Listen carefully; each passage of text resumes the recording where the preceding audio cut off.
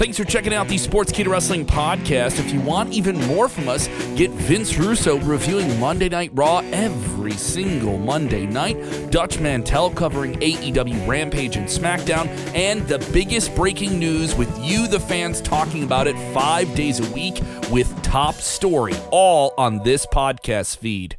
I brought the idea to Kevin. I said, you pitch it, because I'm not going to push that idea.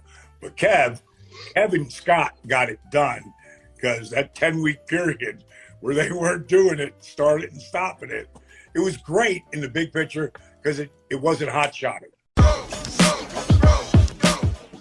Fellas, let's start off with the bro my God moment of the week. We have Harlan, who was pinned to be the next Brock Lesnar to many. The next big thing. That's what Brock Lesnar's name used to be back in the day. When he signed, he was compared to Brock Lesnar by Paul Heyman. And then he was released before making it to the big leagues on the main roster. Dexter Lumis, Sam Shaw. I know you worked with Sam Shaw, Vince, and Dakota Kai. They were gone too. A few other people, Michael Bivens, Persia Parada. Your thoughts on Harlan, from what you know? I know that, Vince, I know you don't watch NXT, but you do stay notified throughout the interwebs of these particular characters. Have you heard anything on the scene as far as Harlan is concerned, or your thoughts on Harlan? Who, me? Yep. Yeah, bro, I don't know Harlan, but you know what? Listen, I was questioning this for a long time, but I think the WWE just made a statement and they corrected it. Bro, they've released a lot of people that they invested a lot of money in. I mean, we're talking about millions and millions and millions of dollars of talent they've released that they've invested in.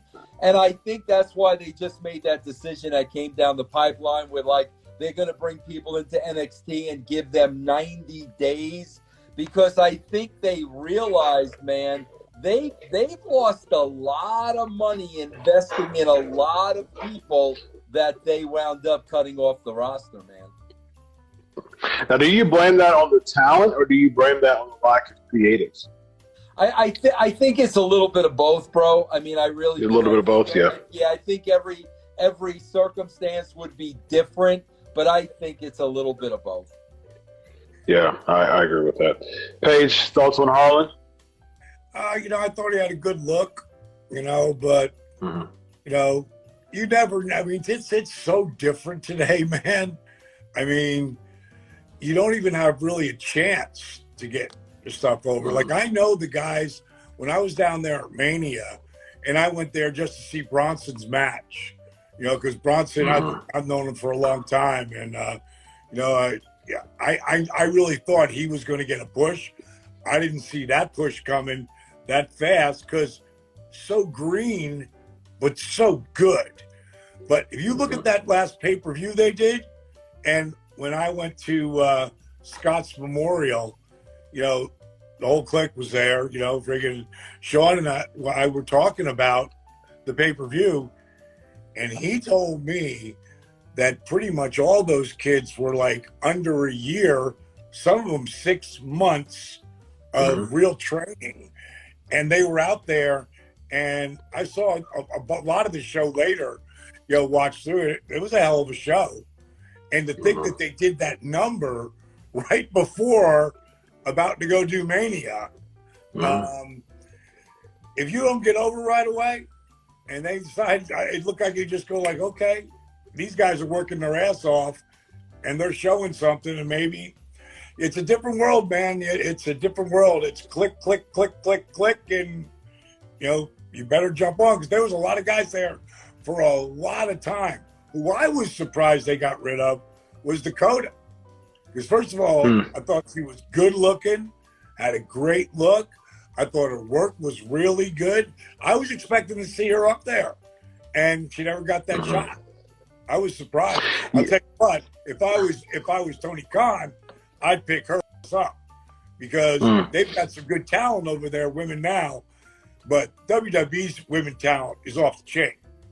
Those girls, are some. Most of them are as good or better than the guys. I mean, there's some great women talent on that top roster, and I thought she would have got an opportunity, but she didn't. But if I was Tony, I'd pick her up.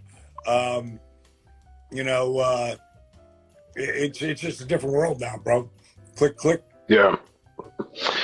Yeah, it's from Kai's story, from what's reported, Kai actually wanted her release, her and Malcolm Bivens. Really? Okay. Stokely Hathaway, yeah. It does make sense to me because she's been in NXT for a long time, and there's a lot of people who came after her, got caught up before her, and she's been busting her butt in NXT. She came from someone who was a relative, enhancement talent, just kind of winning and losing, matches, to making a heel turn, winning the tag team titles with Raquel Gonzalez, now Raquel Rodriguez, and then kind of reestablishing herself with Wendy Chu, and then winning the titles again and Stand and Deliver with Raquel, and losing him like the next episode before Raquel gets called up.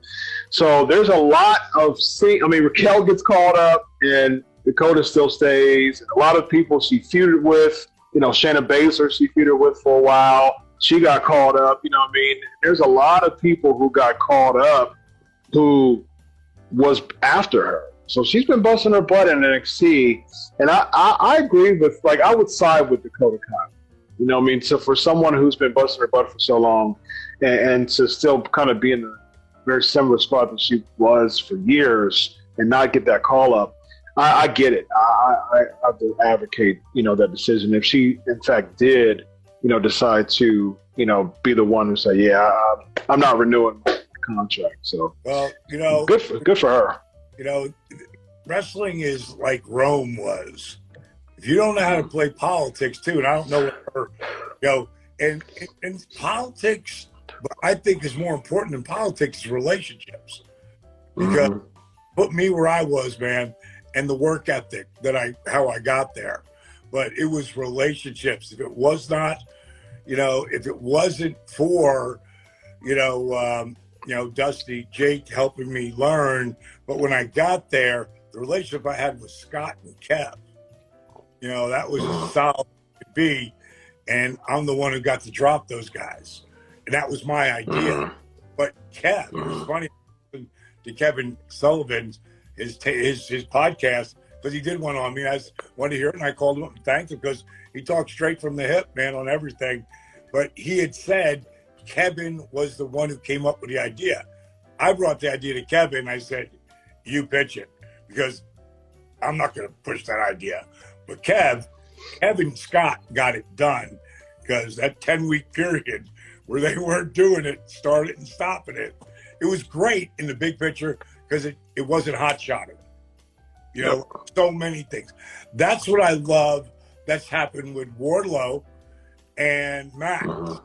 I mean, that's a 3-year angle, and dude, and they're pushing, man. I don't know if you saw him. I loved having Kaz out there, and people could see. I mean, he looks great.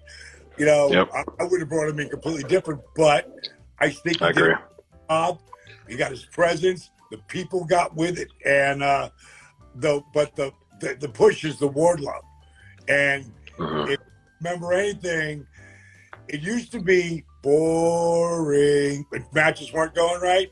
Then it became Goldberg, because this match is lame. Get Goldberg out here and Spears, and now it's Wardlow.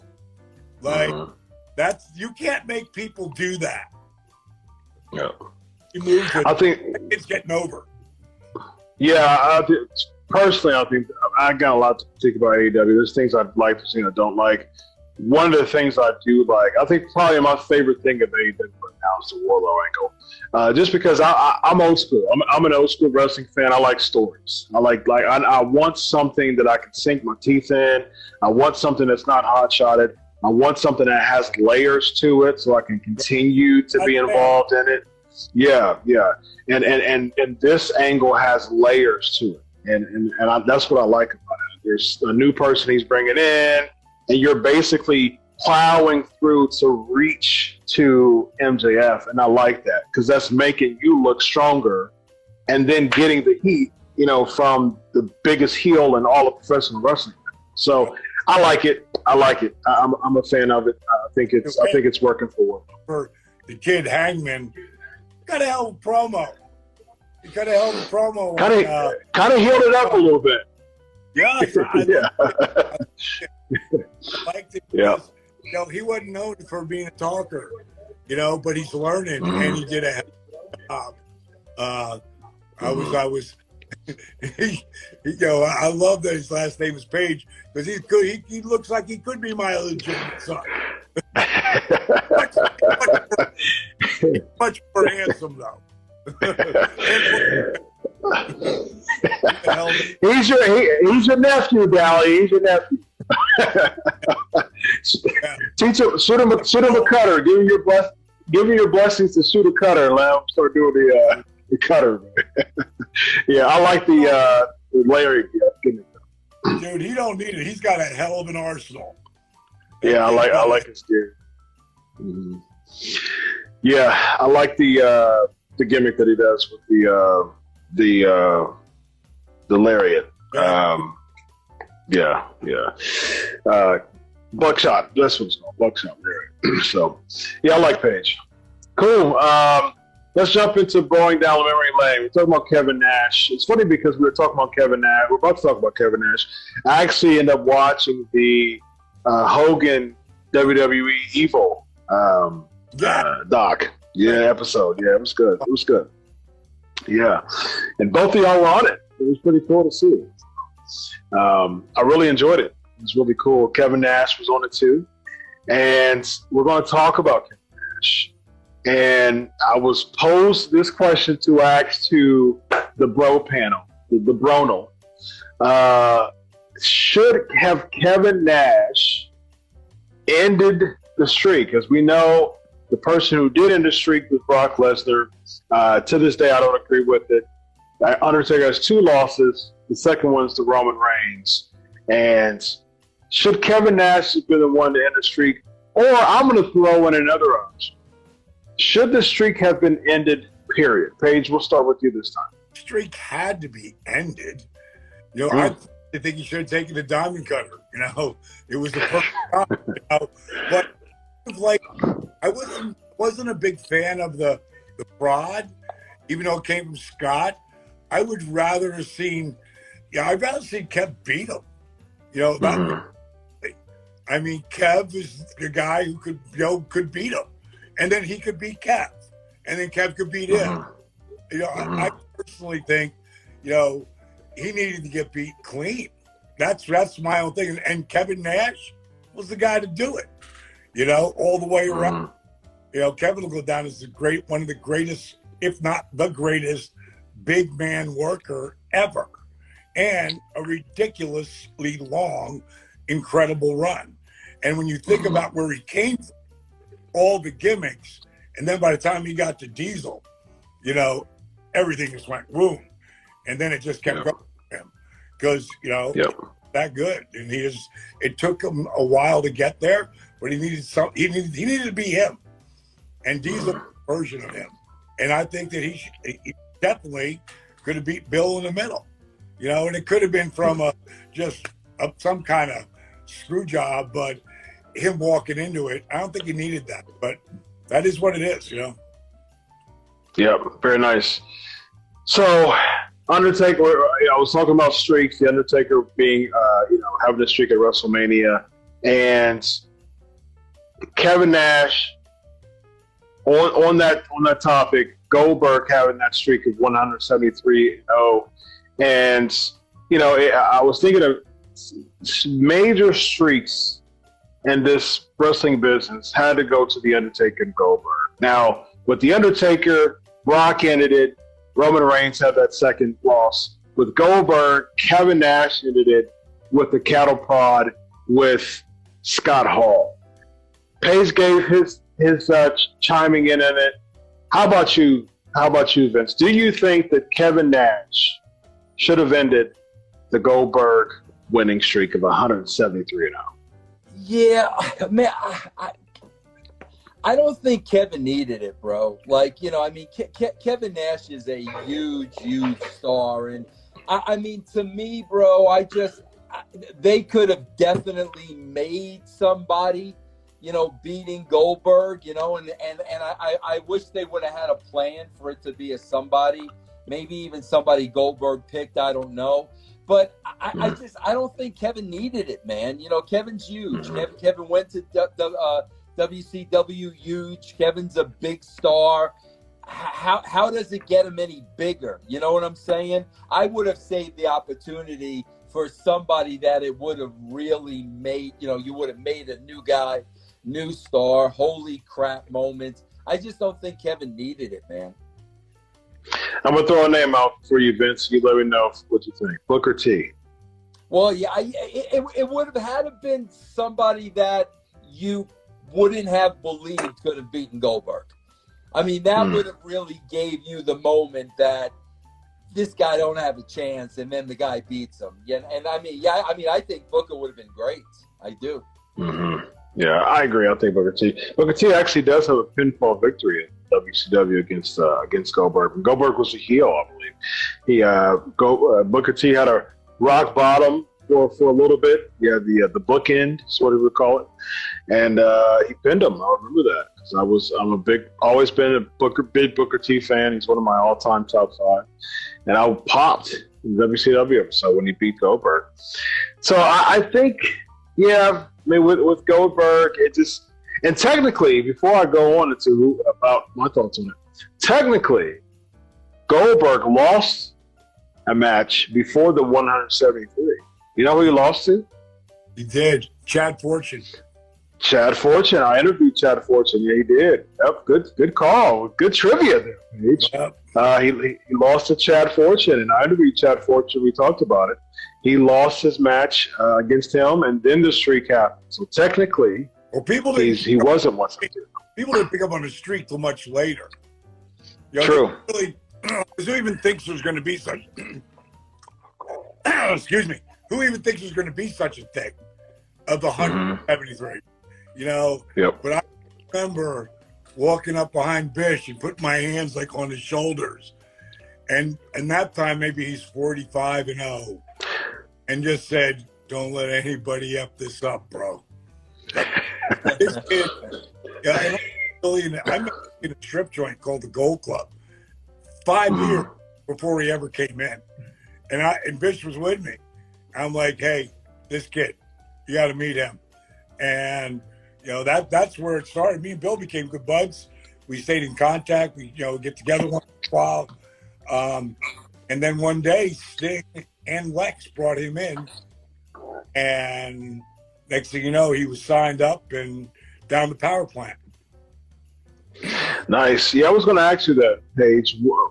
When, from a backstage standpoint and from Bischoff and company, when did the streak start catching wind? Because even with Taker's streak, like it wasn't like initially supposed to be like pinned to be a streak, and it started catching wind. Like, wait a minute, he's won 10 WrestleManias at this point. Let's kind of keep this going.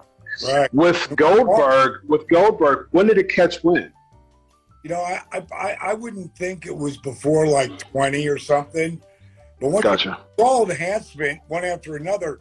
But when that sumbitch walked out there, like he looks like a world champion. For sure. He acted like a world champion. You know, he was, you know, it's the old thing. He had the look, he had the size, he had the charisma, he had the it factor. You know, we talked about a few weeks ago. If they'd given him a little bit longer, he'd have found his voice too. But everything was on him, man. And he delivered. That match he did with Hogan, you go back and think how long he worked. It was a hell of a match. You know, and the match he did with me was a hell of a match. You know, again, he needed to be led in those scenarios, but he delivered, you know. Yeah, I mean, he's only in business from a television standpoint a year. You know, he started in '97, and that match was ugly. Was what, July of '98? Right. Yeah, to Georgia. So yeah, he was a year in. So you know, to have that type of pressure on you just a year in your career. 44,000 people in his exactly. Now. Yep, exactly. Yep. Wow, I was doing my thing with Malone at the time. Mm-hmm. You know, and yeah, we came running out there and make a save. You know, but you know, and I want to say that I'm sure Bish had a lot to do with it, but I want to say that was Terry's idea. You know, I think it was Hogan's idea. Thought in him, you know. But, yeah. Hey, it makes sense. I mean, he was the hottest thing, you know, in WCW, other than the NWU and the NWO gimmick and the Malone thing going on. And so, yeah, it made sense to give him the strap. So let's land the plane, ladies and gentlemen, and bros with the low bro. So Mick Foley was on the Woo Nation podcast, and he opened up about his altercation with Ric Flair, where Flair punched him. He talked about going to him for a handshake. Flair going to him for a handshake. He didn't shake his hand, but instead asked him for an autograph. There was a little bit of heat between Flair and Foley, especially they had I think it was a SummerSlam. They ended up having a match together, and they were cutting some scathing promos, especially Flair was cutting some scathing promos against Mick Foley. Flair even saying Foley is glorified stuntman. Just a lot of things that Flair really was shooting on his feelings on Foley throughout his career, past 20 plus years. Your thoughts on that? We'll start with you, Vince. Your thoughts on the Mick Foley, Ric Flair heat between the two, and how much of this did you know about it, or were you told, or given thoughts? Yeah, bro, I gotta tell you, man, I hate wrestling heat.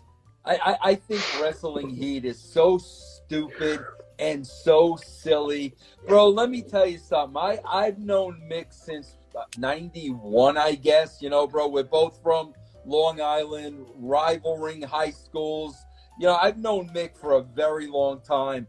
Bro, personally, man, Mick Foley is the kind of guy, like, if you can't get along with Mick, like, you got to kind of look yourself in the mirror. He's such a good, down-to-earth guy, bro, sweetheart of a guy. I hate the wrestling heat in the business. I swear to God, bro, I get so sickened when I go on YouTube and every other clip is so-and-so shoots on this one and 30 guys shoot on Diamond Dallas Page and this one shoots on... I can't stand that wrestling crap, bro. At the end of the day, man, whether you were Flair, whether you were Foley, whether you were Page, whether you were me, bro, you were going to work every day trying to make a living. Like, that's what you were trying to do.